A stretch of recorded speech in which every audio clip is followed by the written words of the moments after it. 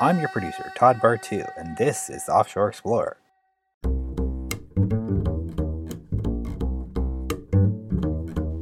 Offshore Explorer looks at the world from the sailor's point of view, port by port. Together, we share stories that detail the important intersections between sailing culture and life, past, present, and future. Let me introduce our host, a lifelong sailor who has traveled the world, from mega yachts to tugboats to ice boats, and a published author who has written for both stage and screen, Captain Scott Dodson. Hello, Todd. How you doing today? We've got some serious winds out in the bay today. Small craft warnings, but small craft on the upper end. Had some big gusts, steady stream of whitecaps. I'm doing great, and I have in my hands a 5-star review from one of our listeners. And I know who it's from, and she's describes herself as our number one fan, and I love them and follow them as eagerly to see what they're up to. So the review is from our number one fan, 5 stars. One brave man's very real account of his life at sea. Scott's captivating stories make you feel you are sailing along right next to him. Packed in with great advice with a little side of humor. A must-listen for any sailor. From Nikki. Thank you, Nikki. Thanks for listening. And we appreciate the kind words. Thank you, Nikki. You know I love you guys. Thanks. And if you want us to read out your 5-star review on the show, make sure you go to Apple Podcasts or iTunes and leave us a 5-star review, and you might hear your review on the show. Now that that's out of the way, what do we have in store for today's episode? Today I tackle a rather large subject, a sort of a kaleidoscope subject, you might say, and I talk about the port of L.A. I know there's a lot of people out there that think L.A. is us all sitting in a hammock and drinking mojitos, and, well, really, quite frankly, we would rather that you do think that. But instead, we work our asses off, and discovering yourself as a sailor, some skills that you have to have, how to make money, how to be aware of certain things, if you want to be a cruiser and go to different countries and all the rest. But the Port of L.A. is the largest port in the world, second largest port being Long Beach. They're right next to each other. You wouldn't know the difference if you went down through the breakwater. And it moves more freight and containers than any place in the world. And it is our setting for a certain kind of discovery about work and jobs and fulfillment. Okay, great. Take it away, Scott.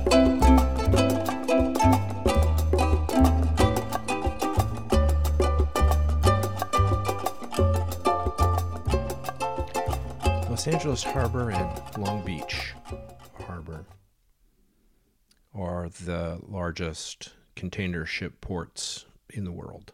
Combined, they're number one. Separately, they're number one and number two. The volume of work and goods that comes through this place is just enormous. The biggest in the world. But there's more to a port than the statistics and the volume of traffic and the numbers of containers, the goods, the kinds of goods, whether they're containerized, bulk, or liquid. Each one has their own separate world. So when you look at a port, it's a little like looking through a kaleidoscope. You remember when you were a kid and you would turn the end and change the position of the little pieces of colored glass. And that's the way a port is. It's not a particular monolith.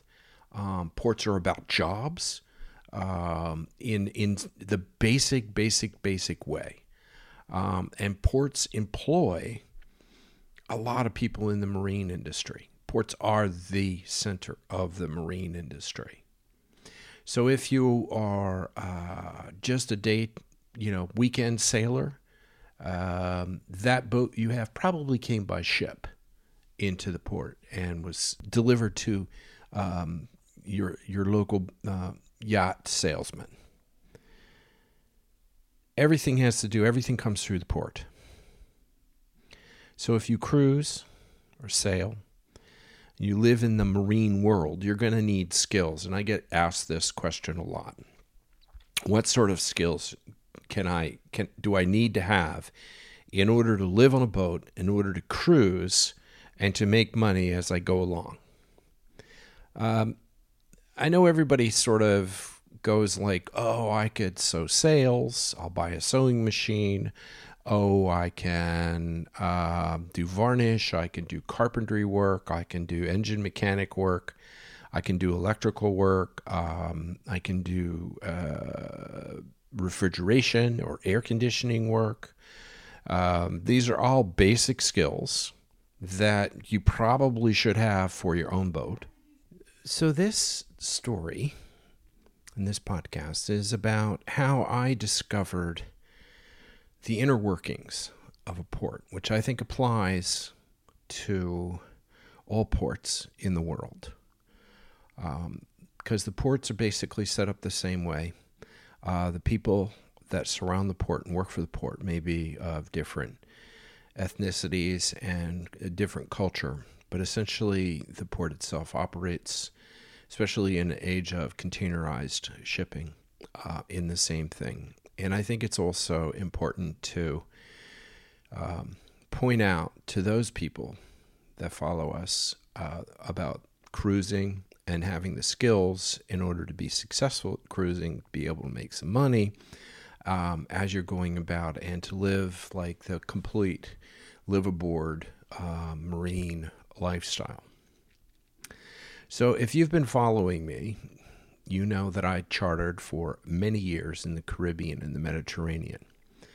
I ran my boat for 18 years. I averaged probably about 20 charters a year, 20 weeks a year out of 52. I went back and forth. I spent 8 weeks approximately crossing the Atlantic and coming, back and forth. I spent a lot of time sailing. Lovely time. 100% lovely time sailing. But the only way that I could make money was to charter.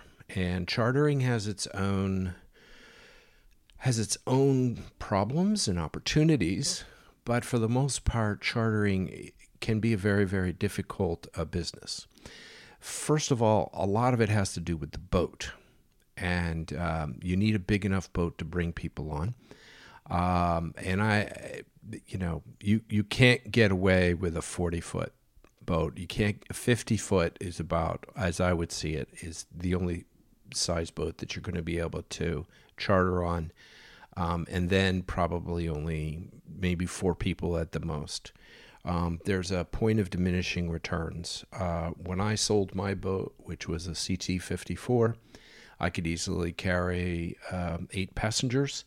I had bunks for people and everything else like that. It worked out. It was a bit crowded at times, but it still worked out. On average, most of my charters were either 2 to 4 people. But for the most part, the boat was fairly efficient. The problem being is because it was an older boat, I couldn't get the asking price for a charter that I would if I had a newer boat. Newer boats get more money. So after doing a quick analysis, I realized that if I'm going to charter, I need something in the 90-foot range. I need to charge $75,000 a week. It's a totally different clientele. It's a different kind of charter. I've done it on boats. I've done Perini Navi, which was a 120-foot boat, but it's kind of in that class, in that range. And you don't do the frequency of charters, but you can do quite a few. But it's the only way to make money and pay your boat off. If you're lucky to have the money to buy the boat and you don't have a mortgage on the boat, well, then that's a different story.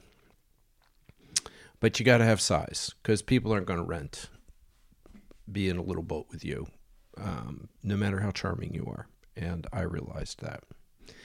I also ran mega yachts. I've run some Fed ships, Puri Navi, obviously, a few others. So I have that experience as a captain and doing that. I've also, as some of you know, ran a tugboat. I talked about this with Tim B. at Sea earlier in the year. He's a tugboat captain in New York Harbor. And we talked about being what it takes to be a tugboat captain and a commercial captain. And this is something that I would like to tell everybody, that if you're thinking of, if you're young, let me put some parentheses on this. If you're a young guy, let's say still in your 30s, early 40s, you get yourself a captain's license, there's a good possibility that you could make a living being a marine boat captain, being a mate on a boat or a tender, etc. There's a lot of things you can do with that. And that might be helpful if you remain in the United States. Once you get out of the United States, there's a whole different set of skills that are required in order to make a living that way. And some of the things I've picked up in my over 50-year career, I picked up some skills like varnishing. Some of you remember the story of Love and Saffron Rice. It's about varnishing, and I've done a lot of varnishing. And I can safely claim that I know quite a bit about engine mechanics, electronics, air conditioning, rigging, any kind of carpentry. You get the picture. I have a vast set of skills, but there's only one caveat. Because I don't do these things on a regular basis, I can't do them with the speed of a professional. And the quality of my work, although, let's say, varnish or maybe getting an engine to run or whatever the case may be, diagnosing stuff, is pretty easy to do for me. My experience is that a professional can usually hit it out a lot faster and move on. They've got the parts. I don't have the parts. They've got the tools. Sometimes you need a special, wrench or socket or whatever the case may be. And this is some good stuff to have. It's a good thing to learn. It's a good thing to practice. But turning it into a profession where, you could show up on a dock in Tahiti and become the mechanic, well, that's just not going to happen. If you want to show up in for example, Malta, and you're going to sew sails, and you're there to undercut the sailmaker that's already there, people are going to be very unhappy with you. And this is something you have to be really aware of, because people can be very vindictive about this kind of stuff. They could tell you to leave. They could go to the port captain, who's their uncle, and say, this person has to go because they're undercutting my business. You may be able to get one sail done, or a canopy or a dodger or something like that. But, once the locals find out that you're cutting into their bucks, your time is very short. So I have a wide experience in almost everything that is marine. I've built a bunch of boats. I cross over between pleasure craft and professional marine boats. And I'm just sort of setting up the idea of how I personally discovered the Port of Los Angeles. The Port of Los Angeles is a very interesting place, and a very diverse place, and a very gritty place. It seems impenetrable, and it's incredibly competitive. So the story is this. I came into the port through kind of like the back door, but it's sort of defined on how I see my life, and it defined how my work came about and what I do. Now, many of you know that I am a writer, and I've been published. I've done a number of movies. I produce a couple of TV shows. I do a lot of things in the creative side. And I also still do my sailing, and I'm a part of the marine community.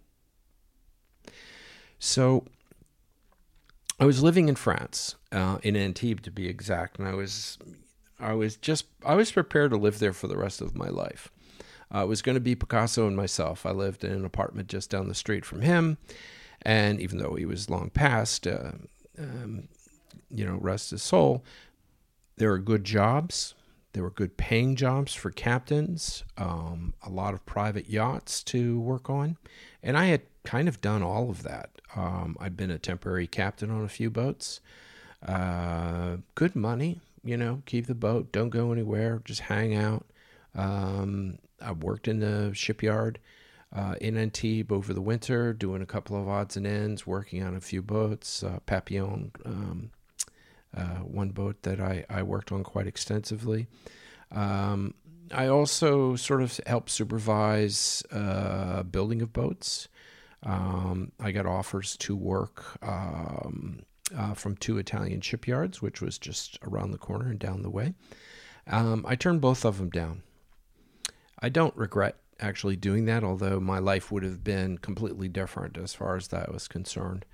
But I was just, at the time, I really had this thing inside me that I kind of wanted to get out of the industry. I had mentioned this before in the Whiff of Success with Antibes.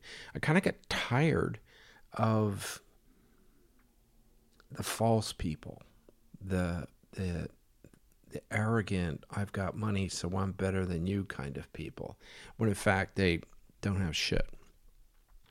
And this is just from my own blue-collar roots. This is just how I see things. And it started to bother me. And I had more and more ideas about, I'm going to get back into my writing. And I had had success. I had done a couple of movies already. I had worked for a couple of French and German film companies, rewriting European scripts so that they would be more palatable for American audiences. And I would rewrite American scripts for a more European sensibility. And just as an aside, it's all about the air in the script. I'll leave that there. Maybe I'll have a discussion sometime on screenwriting. So I was really haunted by this need to do my writing, and I was tired of being a captain. So, and one of the reasons I was tired of being captain is I was running out of charm. I was tired of just these people being such jerks. You get to a point where you're just tired of serving people. And that's basically what you are as a captain. You're running this boat. You have a great profession. You have a great knowledge. You have great skill. You're in charge of a $15 million or $50 million yacht, and it's all your responsibility. And yet you're still serving the people that own the boat like you would be as if you were a waiter, and not given that kind of respect that you should have. And I know that some captains, they have a great deal of respect from their owners, and it's a great thing. But I was finishing up a delivery from England to Mallorca on a Princess 65. It was a good gig, good pay. On my way home, I ran into this American guy. His name was John.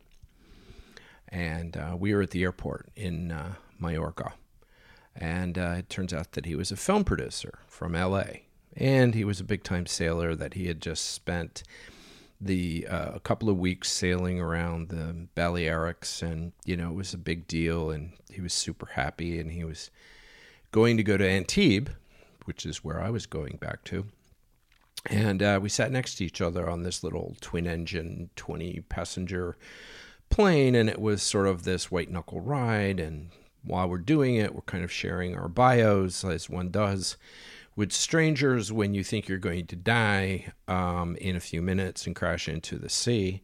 But we managed to land in Nice and shared a cab and got to Antibes. And ironically, as it turns out, that he was coming to visit an American girl that I knew that lived, and she was she was a yoga instructor, and she used to do yoga with the people on the mega yachts and, fitness and all the rest of that kind of stuff. And they were friends for years and stuff like that. So he had eventually offered me a job to write a screenplay or do an adaptation of a book about the Grateful Dead. And I was going to come to Los Angeles and write it. And I figured, okay, if I'm going to do this writing career, I got to go. I got to actually go and do this. Even though I was a bit skeptical about him, didn't really make any difference to me. I was just going to get up and go and see where that would take me, because I believed in my marine skills, and I knew that there was a Marina del Rey with thousands of boats, one of the largest man-made marinas in the world. I knew that there was the Port of Los Angeles and the Port of Long Beach, which was 40 miles long, some 7,000 square miles or whatever. The place is just absolutely monstrous.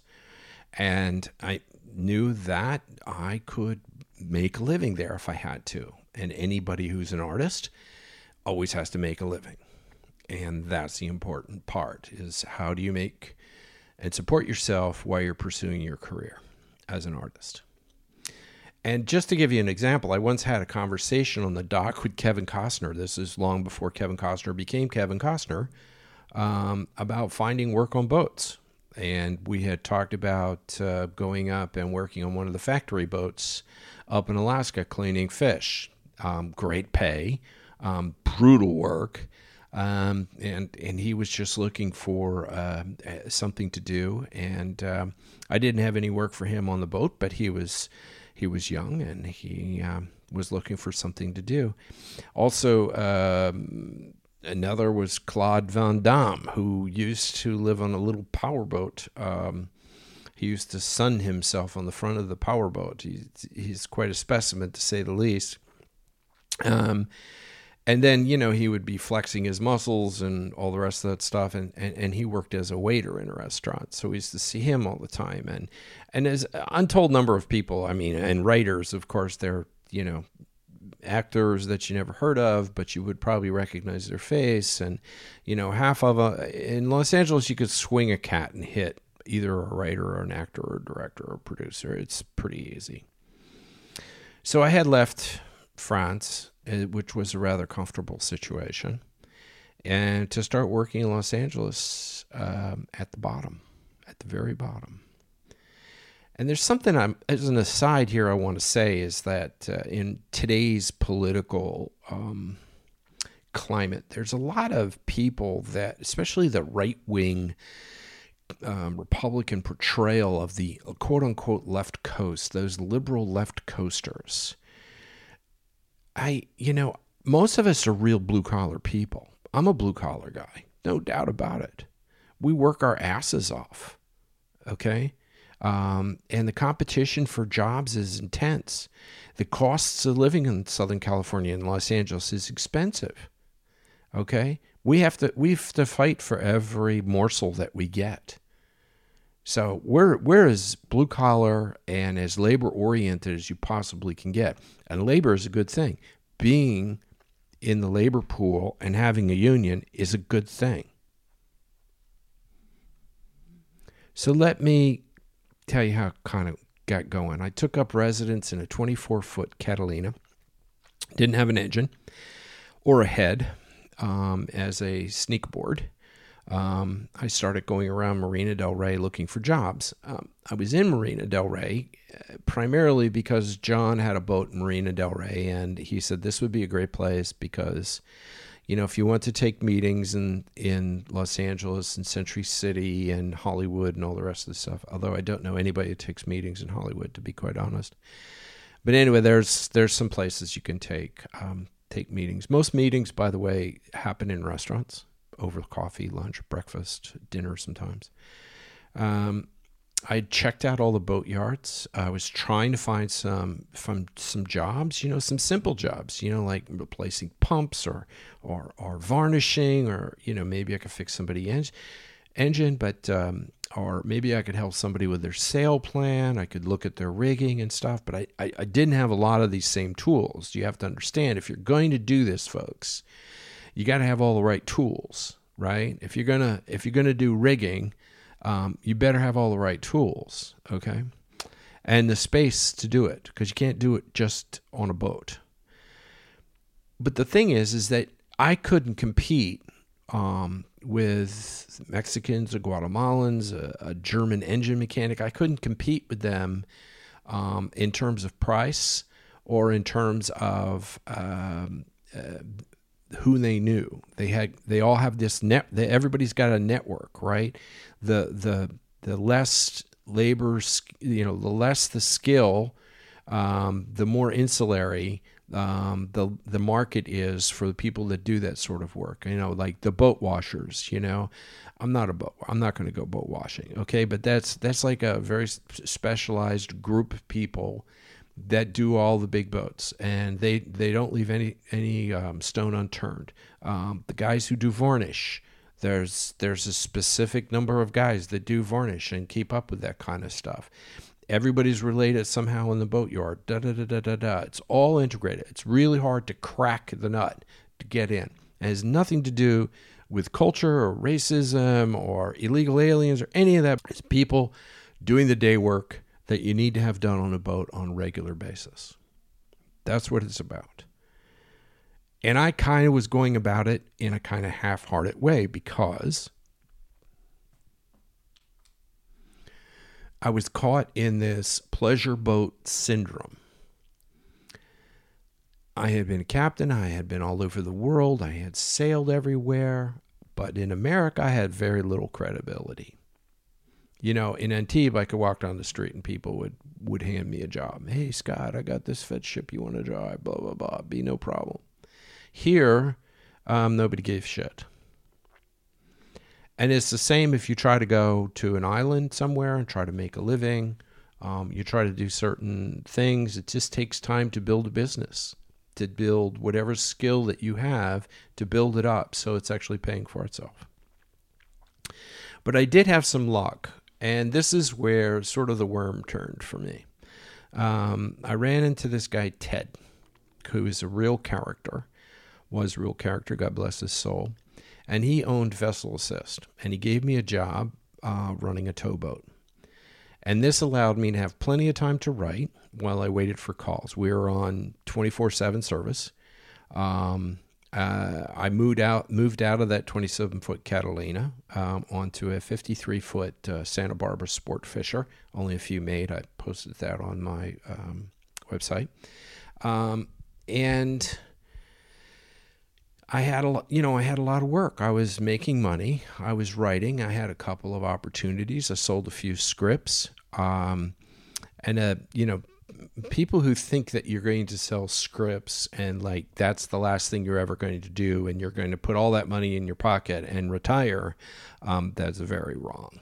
It's very, very wrong. I mean, I was writing scripts for some Canadian producers that were based in Los Angeles, and I was getting $10,000 a script. Okay? I'd write 8 scripts a year. And I did that for about 4 or 5 years for these guys. Just one script after another script.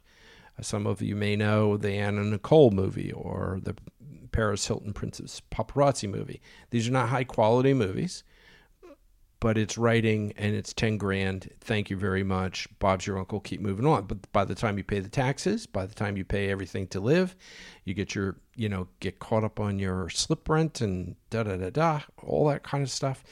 Yeah, you're just like anybody else. You're just grinding it out. I ended up getting my agent, who actually turned out to be a former guest on my boat when I was chartering in Nevis. And yeah, it's a real small world. So I had this job of running around and towing boats and going out and giving fools gasoline because they ran out of their fuel before they could get in, or towing boats out from the Pacific Palisades, or going out to San Pedro. I did a bunch of tows to Cabrillo and to the Island Yacht Marina, which is in Los Angeles Harbor. Now, let me give you the quick lay of the land here. If you start from the north, you have Santa Monica Bay, which Santa Monica Bay goes all the way out to Point, not quite out to Point Conception, but from Point Conception north, that's Northern California. Completely different weather. From Point Conception south is Southern California. Totally different weather. So if you go through that process of following me from the south, you get to Santa Barbara, very lovely little town with a harbor and, little commercial fishing port kind of concept, to Ventura. Ventura has got its own, there's 2 ports there in Ventura County, and Humani, which is the Navy is in, and it's mostly for exporting vegetables and fruits, because it's big farming area right there. And then there's the other port in Ventura, which is more like up the river kind of port. It's mostly pleasure boats and fishing. A lot of fishing guys, because they fish.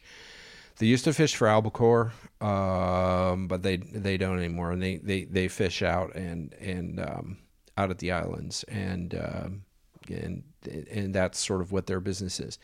So as you come down, you kind of come straight down and go around Point Dume, which is famous out there for surfing. A lot of surf movies made out, and anybody that's sitting in Kansas, for example, and you're looking at these people running down the beach with these beautiful cliffs and all the rest of this stuff, that's where they shoot all those commercials. This is Hollywood, right? So don't think that it's all Hollywood, but that's where they go. And then as you come around the corner, you come to Marina del Rey, which is tucked back in. There's Los Angeles itself. And for the most part, the ocean is sort of like, for people in Los Angeles, it's like looking out a picture window. People don't interact with the ocean very much. There's not a lot of people on the beach per se, not like there used to be. People just don't go to the beach that often. The beach is there, people go, but it's not anything that you would think. Like, I know that going to the Jersey Shore in the summer, it's packed with people. In Los Angeles, it's not. It's nothing like that. So I always sort of view the whole view of the ocean from Los Angeles like looking through a picture window. And conversely, coming in from the ocean and looking at Los Angeles is, it's just like a picture as well. So Marina del Rey is this big marina. And then next to Marina del Rey is Redondo. As you move down the coast, you have a lot of commercial stuff that goes on through there. And then you come to the next point, all right, which is Palos Verdes. And once you're around Palos Verdes, and it's a lot of coral and rock and stuff like that, and a lot of people from Catalina Catalina's about 40 miles out, and is an island, of course, and it's where the buffalo roam. There's actually buffalo on the island. As a great destination for people in all the marinas along the coast to go to sail to. They've got, beautiful beaches and rocks and swimming, and they got casinos and bars and all this sort of stuff. And then once you're around Pacific Palisades, Palos Verdes, you come to Cabrillo, and that's where San Pedro is, and that is where the beginning of Los Angeles Harbor. And you come in through the famous Angel Light. I'll post a picture of it. And this is where it all begins. So for me, I had seen the harbor occasionally, but we began towing boats there because they were tearing down these apartment complexes, and they are tearing down all the slips So all the boats had to go somewhere. So there was a lot of people asking us to tow the boats down to the marinas. Some of them didn't run, and I was either going from there or up to Ventura every day, sometimes twice a day. I was working 10, 12, 14 hours a day, moving boats back and forth. It was great pay for me because I was making 35, 40 bucks an hour. But it was also, it was illuminating going into the port of Los Angeles. And when you enter in through Angels Gate, to the port side is Cabrillo Marina. And that is a pleasure marina, very somewhat new, very nice. But then San Pedro is up behind it. Now, San Pedro is an interesting place because this ties into the whole idea of knowing what you're doing in the harbor and trying to find out what it's about, and how to make money there, especially if you're cruising. I like Cabrillo. The wind blows like hell every afternoon. In fact, it was so regular that the America's Cup guys used to practice out there, racing off of Cabrillo for the stiffer winds that they had in Australia at Perth when they were racing at Perth, and the year escapes me at the moment. But anyway, it doesn't matter. So anyway, San Pedro was the home of the Tongva, which was the Native American people that had been there for thousands of years. And they go back, like they call them the Lords of the Ocean because they had these ocean-going canoes called T-Tats. And many of them had they were all along the coastline, and they had their first contact with Europeans in 1542. Kind of important. It was Juan Rodriguez Cabrillo. Cabrillo is the name of the marina and of a lot of things in this area. Who was the first Spanish explorer to write them down and make note of them. The whole area was a part of the Tongva, and the Palos Verdes and the San Pedro area, and this area. Eventually, the Indians were forced away through just the Spanish ships, which started to arrive there in 1540s. Now, this is interesting because I think a lot of people on the East Coast, they think of, the Mayflower and Jamestown and the beginning of the East Coast of the United States, right, which was the 1600s. But in San Pedro, the Spanish were already there in the 1540s. So this development of a harbor was very, very important. It became a huge place, and I had misspoke earlier when I was doing something with the Rudder podcast about how ships used to come and they had flat bottoms because they would get up on the mud and take their goods off. But in fact, this is something that they actually did.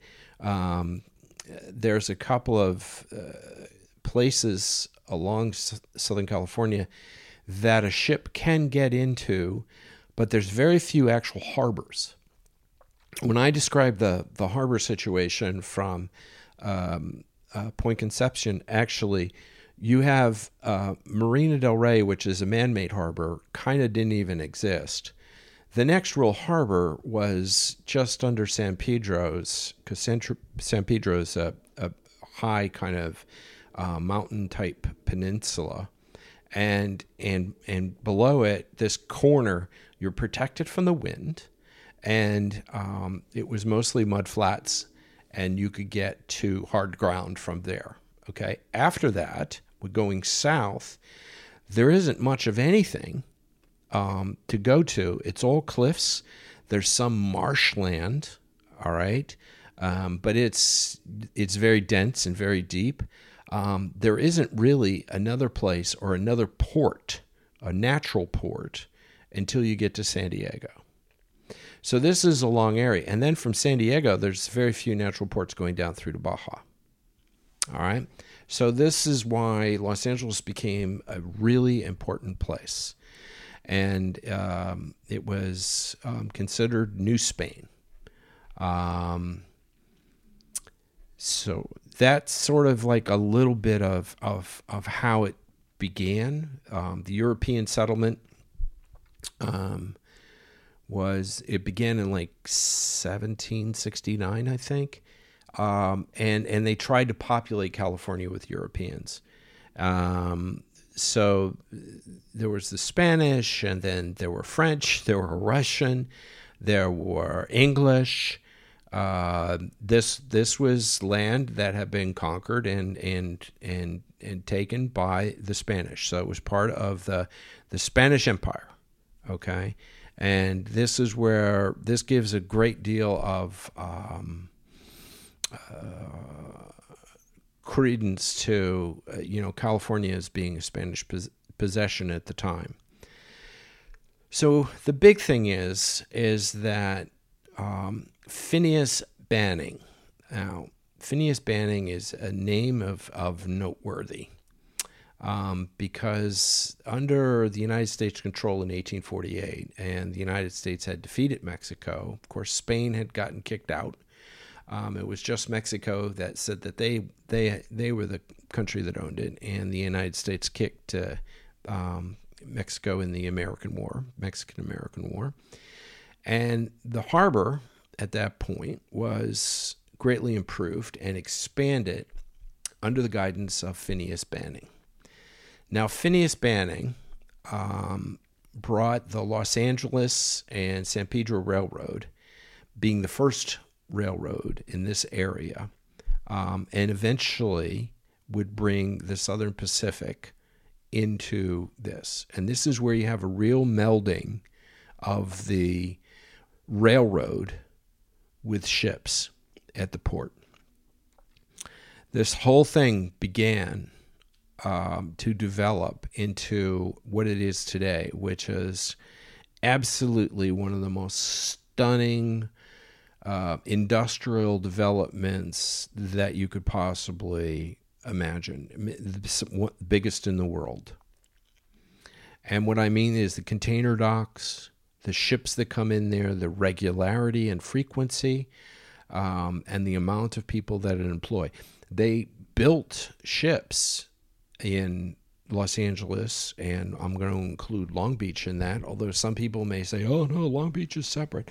Well, if you're sailing along the boat, there's no sign that says you're now in Long Beach Harbor. You just got to kind of go by it. If you see the Queen Mary, you're in Long Beach. If you don't, you're in Los Angeles Harbor. So the area was just, vibrant. There were jobs. There was like tremendous amount of people. The railroad brought prosperity. And in this prosperity, it brought Croatians. If you remember our good friend Tommy Twang, he's part of that whole Middle European, Croatian, Slavic world.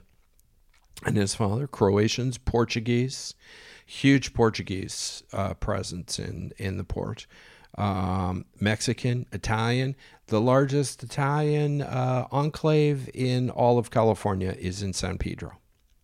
Irish, Greek, and all sorts of different sort of Norwegian communities. Okay, there's the Norwegian Seamen's Church, and even in 1942, San Pedro was home to a very vibrant Japanese immigrant community of about 3,000 people who had created this typical Japanese fishing village. And in fact, remnants of it are still there.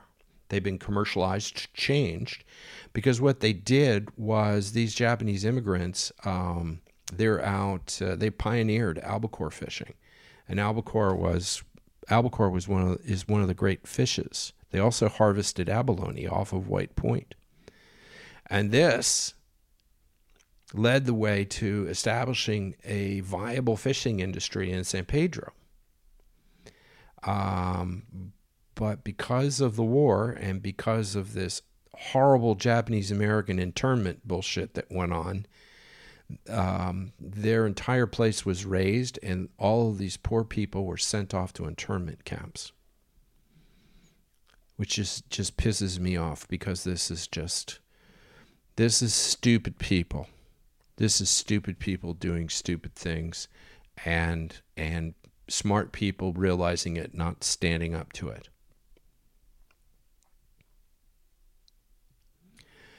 So the merging of the railroad and the shipping in a scale that's ridiculously big, the movement of freight trains, the movement of tractor trailers is just stunning all the time if you're down in the port. Now, me personally, I moved out of Marina del Rey because they were tearing down my marina, and I couldn't find a place for my boat.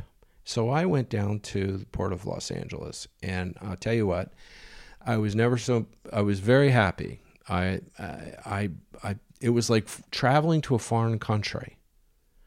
You know, there was labor, there was art, there were taco trucks, and I mean taco trucks like to kill for. And when we do the show, we're going to do some super taco trucks. But it also sort of made me get out of my white yachter kind of yacht captain privileged person attitude. And as Bukowski said, some people never go crazy. What truly horrible lives they must lead.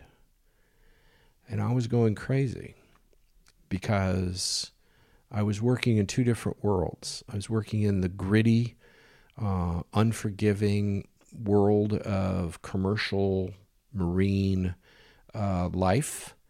I was working by the hour. I was pushing. I actually left my job. Ted left. He sold his business. A younger guy took over the business, and I was no longer needed as a captain because he was going to do it himself, along with his brother, I believe. So I was out there, writing. I was writing full time, but I needed a job. I needed more work. And, then I discovered in San Pedro Bukowski. If you haven't seen the movie Barfly with Mickey Rourke and Faye Dunaway, it's hilarious, it's sad, it's ruthless, it's disheveled, it's uncomfortable, and I found myself kind of doing the movie. Maybe drinking too much, smoking way too much, on my boat writing the next greatest novel, going to bars where I didn't speak Spanish and only a few words, and sitting and having people look at me like I was like, what the hell are you doing here? But I have to say that San Pedro, where Bukowski lived, and he lived up on the hill, and from his writing studio or little writing room, he could look out and see the entire port of Los Angeles and Long Beach. And I'll tell you what, I would choose that any day over a pastoral scene. I like the busyness and the dynamics of a port. Now, if you're a cruiser and you go into one of these big ports, for example, if you go into Hamburg in Germany, the chances of you finding work in these ports is going to be very slim, unless you have a mad skill, like a super mad skill. But it takes time to integrate, and you've got to be good. You've got to try to be good with the language, because you don't know what language people are going to be speaking. Like, I was in Hamburg, and most of the people that I ran into are actually speaking Turkish, because the Turks are kind of in Germany, or the low man on the totem pole, working their way up. So in this labor and art mosaic that I was going into in Los Angeles Harbor, I was having this very gritty life of artist and writer. I spent a great deal of time actually working on a ship.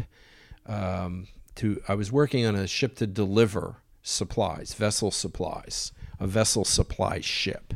It was 65-foot twin 160 diesels, Detroit diesels. And it was big enough. The aft area was big enough to put some crates on, and which could be lifted up, some pallets. Usually, I took food out to the ships that were anchored outside of Los Angeles. I would take the crew out to the ships and drop them off and come back. I was on call 24/7. I would sit in the harbor. On the boat. I would sleep on the boat. I would do 3-4 days in a row, kind of like what happened on the tugboat. And then, they would get a contract for me to go, and, I'd go pick up a pallet, and a crane would put the pallet in the back of the, on the aft deck of the boat. Then I would take it out to the ship, and the ship would put the crane down and take the pallet off, and then I'd offload the people and other sailors, and, it was a lot of work. It was very, very different. It's where you wore steel-toed shoes instead of, going barefoot, wearing flip-flops or Sperry Rands on your boat. It was bloody knuckles. It was long hours. It was backbreaking. It was gritty. It was depressing, but it was stunningly successful. I made a very, very, very good living doing it. It was hard work, but I made a very good living doing it. And for a weird way, that the whole experience of being a quote-unquote frivolous charterboat captain in the Caribbean, let's have a drink with an umbrella in it, to go from that kind of life to going into working in a gritty commercial vein, in which the port itself is a place where the world leaves its calling card. It's where the people and men and women who serve to operate the machinery, because you have to understand there's probably close to 90,000 people that are affected by what goes on in this port on a daily basis. They make their money from this port. They're truck drivers.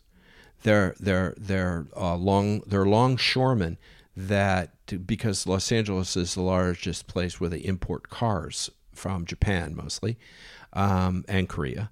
But there's guys that go on. They go on to the ships. They get in a car and they drive it off. That's their job. And they do hundreds of these. They work all day. They get their 12 hours in. They make some overtime. They get paid very well. They're all union, which is great. So all of this work, of this machinery of moving goods from the ship to the truck to the train, or from the truck to another truck, and then being distributed across the world, across the United States. The people that do this have a lot of pride, and they have a lot of dignity.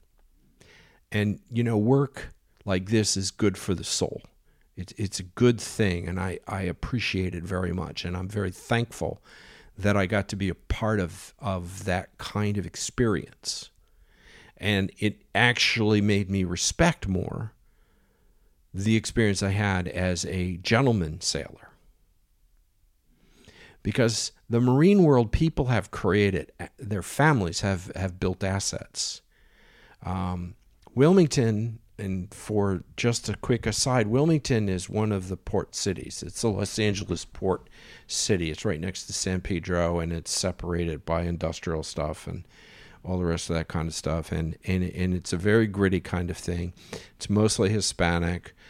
It's absolutely lovely. And once you're there for a while and you realize that there's families that are working very hard. Some are first generation, some are second generation. But what they do is these people, they work very hard. They celebrate wonderful. I got to go to a birthday party where over 100 people showed up at the birthday party. It was absolutely fantastic and colorful and with wonderful music and all sorts of wonderful things going on. And the 4th of July is, oh my God, the fireworks is like ridiculous. People are so happy to be an American, so happy to be an American, and so prideful of being an American. And these people work in the port, and they have developed assets for their family, and they've bought houses.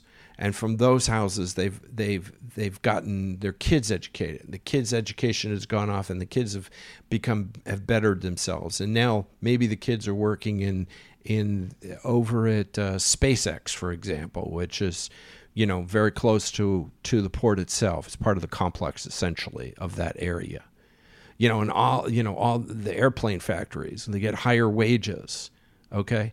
So everything comes from that first longshoreman picking up that 300-pound sack, and walking it down the gangway and throwing it onto the back of a truck and then turning around and going back to that kind of brilliant American dignity and pride in work. So the irony of all of this, and the irony of all the labors that are going on in San Pedro and Wilmington and Long Beach. In Long Beach, they used to have the Formula One racing, and they have all sorts of car racing there, and you have a Queen Mary, and people are, in Wilmington or San Pedro, they have the Iowa, the great battleship, Iowa, and a couple of other things. But there's a cruise ship port there. These are all incidental things. They're not the important part of what the port is. The important part of the port is that labor that created and that facilitates the machinery. And it's exactly the same sort of mindset that you need to have when you run a boat, when you manage your own boat. The efficiency, the method, the process, right? How you take your lines off the dock, which are your line. Do you number your lines? 1, 2, 3, 4. How do you take them? Do your springs are 3 and 4 or 2 and 3? Bow is number 1. Stern is number 4, right? You can drop the lines in a particular order in order to get off your dock with wind on one side, or to move your boat in a different direction, to set your stern, to set your bow, for you to continue to proceed. All of this stuff, mindset-wise, is exactly what it is in the port. Only it's manifested in physical, mechanical, and spiritual trade. And one of the funny things is I was on my way out to a ship. It was in the afternoon. I had a couple of crew members from the ship. They're all Filipinos. I was loaded down pretty heavy, and it had food, mostly food for the ship, and everybody was, guys, they'd just come off leave, and they were all laughing and this, that, and other thing. And as we are going out through the Angels Light Gate, you could see the America's Cup guys were over practicing, and in the wind, in the afternoon wind off of Cabrillo Point, because they were preparing to go to Perth, Australia, to race the Aussies to get the cup back. And the wind blows hard out there in the afternoon, surprisingly hard. And it's a good place to practice. But I was just looking at that, and I couldn't help but feel thankful that I have managed to live in those worlds, and I've gained understanding of that world and perspective of that world, of the gentleman yachtsman,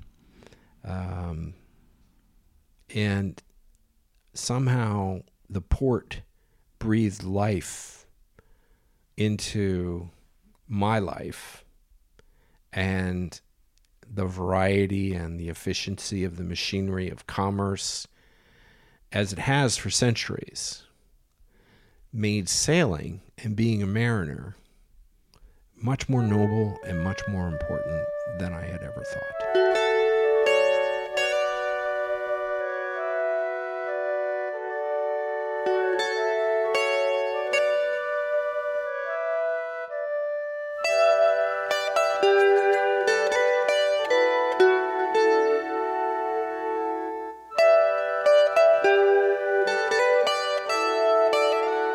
Thanks for sharing, Scott. Yeah, I have a feeling we'll probably hear a lot more stories about LA and Long Beach Harbor, since they are really important to getting goods into this country. Like, it's a major port of entry, and if you've ever been down there, and I know some of you have, it's huge. It really is. And you see the train tracks coming right up to the port, and you see them loading up the goods onto the train tracks. It's a lot of fun to watch. It's better than actually working there. Yeah, but it's a place where it's a good paying job. It's a union paying job. The ports employ about 90,000 people throughout Southern California. They're much more extensive than you might think. They touch everybody in the country, these ports. And this port in particular has a great, rich history of the melding of ships and sailors and marine people to steamships and steam engines and trains, and just it's a phenomenal thing that they built out here. And it's a very interesting, and it's got some really interesting cultural quirks, which I kind of went over, and I hope everybody enjoyed it. And so moving on from that, what do we have in store for next week's episode?